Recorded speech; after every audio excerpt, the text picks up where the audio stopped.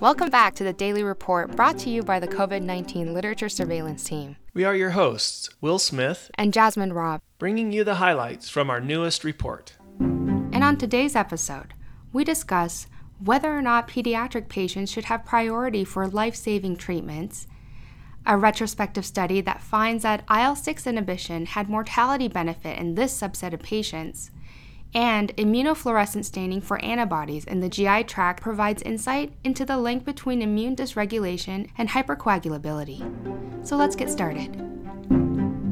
The report for August 4th, 2020. Climate. An article in The Lancet argues that the COVID-19 pandemic has had a more negative impact on women compared to men across the globe.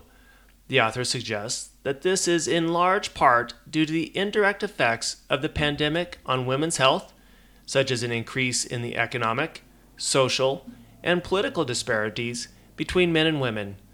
Also, increased domestic violence against women and decreased access to care for pregnant women.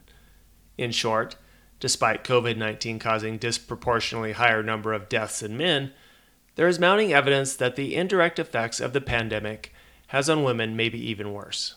In an article titled, "Should Pediatric Patients Be Prioritized When Rationing Life-Saving Treatments During the COVID-19 Pandemic?" ethicists discuss whether age should guide rationing of scarce, life-saving resources after pediatric hospitals sought to establish guidelines for the use of ECMO based on age. The authors recommend a multi-pronged approach in allocating resources by prioritizing the worst off and maximizing benefits based on prognosis, saving the most lives, extending life years, and an individual's instrumental value in society, and treating people equally with dignity. Management. Physicians in Seattle, Washington describe the characteristics and basic outcomes of a retrospective cohort of 83 adults hospitalized with COVID-19 between March 16 and April 17, 2020. 42 of whom received the IL-6 antagonist tocilizumab with 41 matched controls. They found that overall mortality was similar in both groups, but patients with severe illness treated with tocilizumab had lower mortality by day 7 compared to controls. The authors imply that tocilizumab may improve outcomes for select patients and suggest randomized controlled trials are warranted to better understand its potential benefits. Adjusting practice during the COVID-19 pandemic.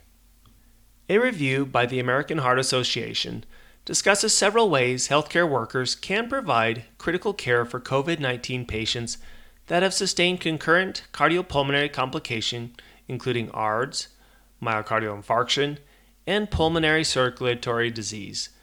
The article additionally outlines proper use of PPE, limiting exposure to COVID-19, and following pre-planned procedures to deal with these diseases as means to help promote safety for the patients and the providers. R&D, diagnosis and treatment. Researchers in Madrid, Spain analyzed samples from 43 hospitalized COVID-19 patients and discovered a unique immunofluorescence pattern involving staining of the gastric mucosa and hepatocytes for autoantibodies. This pattern was found in 12 of the 53 patients and was associated with increased incidence of neurologic and thrombotic complications.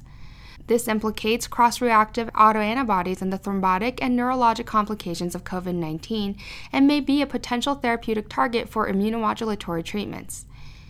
Because of the continued demonstration of an autoimmune component to COVID-19, this also brings up concerns for molecular mimicry and proceeding towards mandatory vaccinations for all with caution.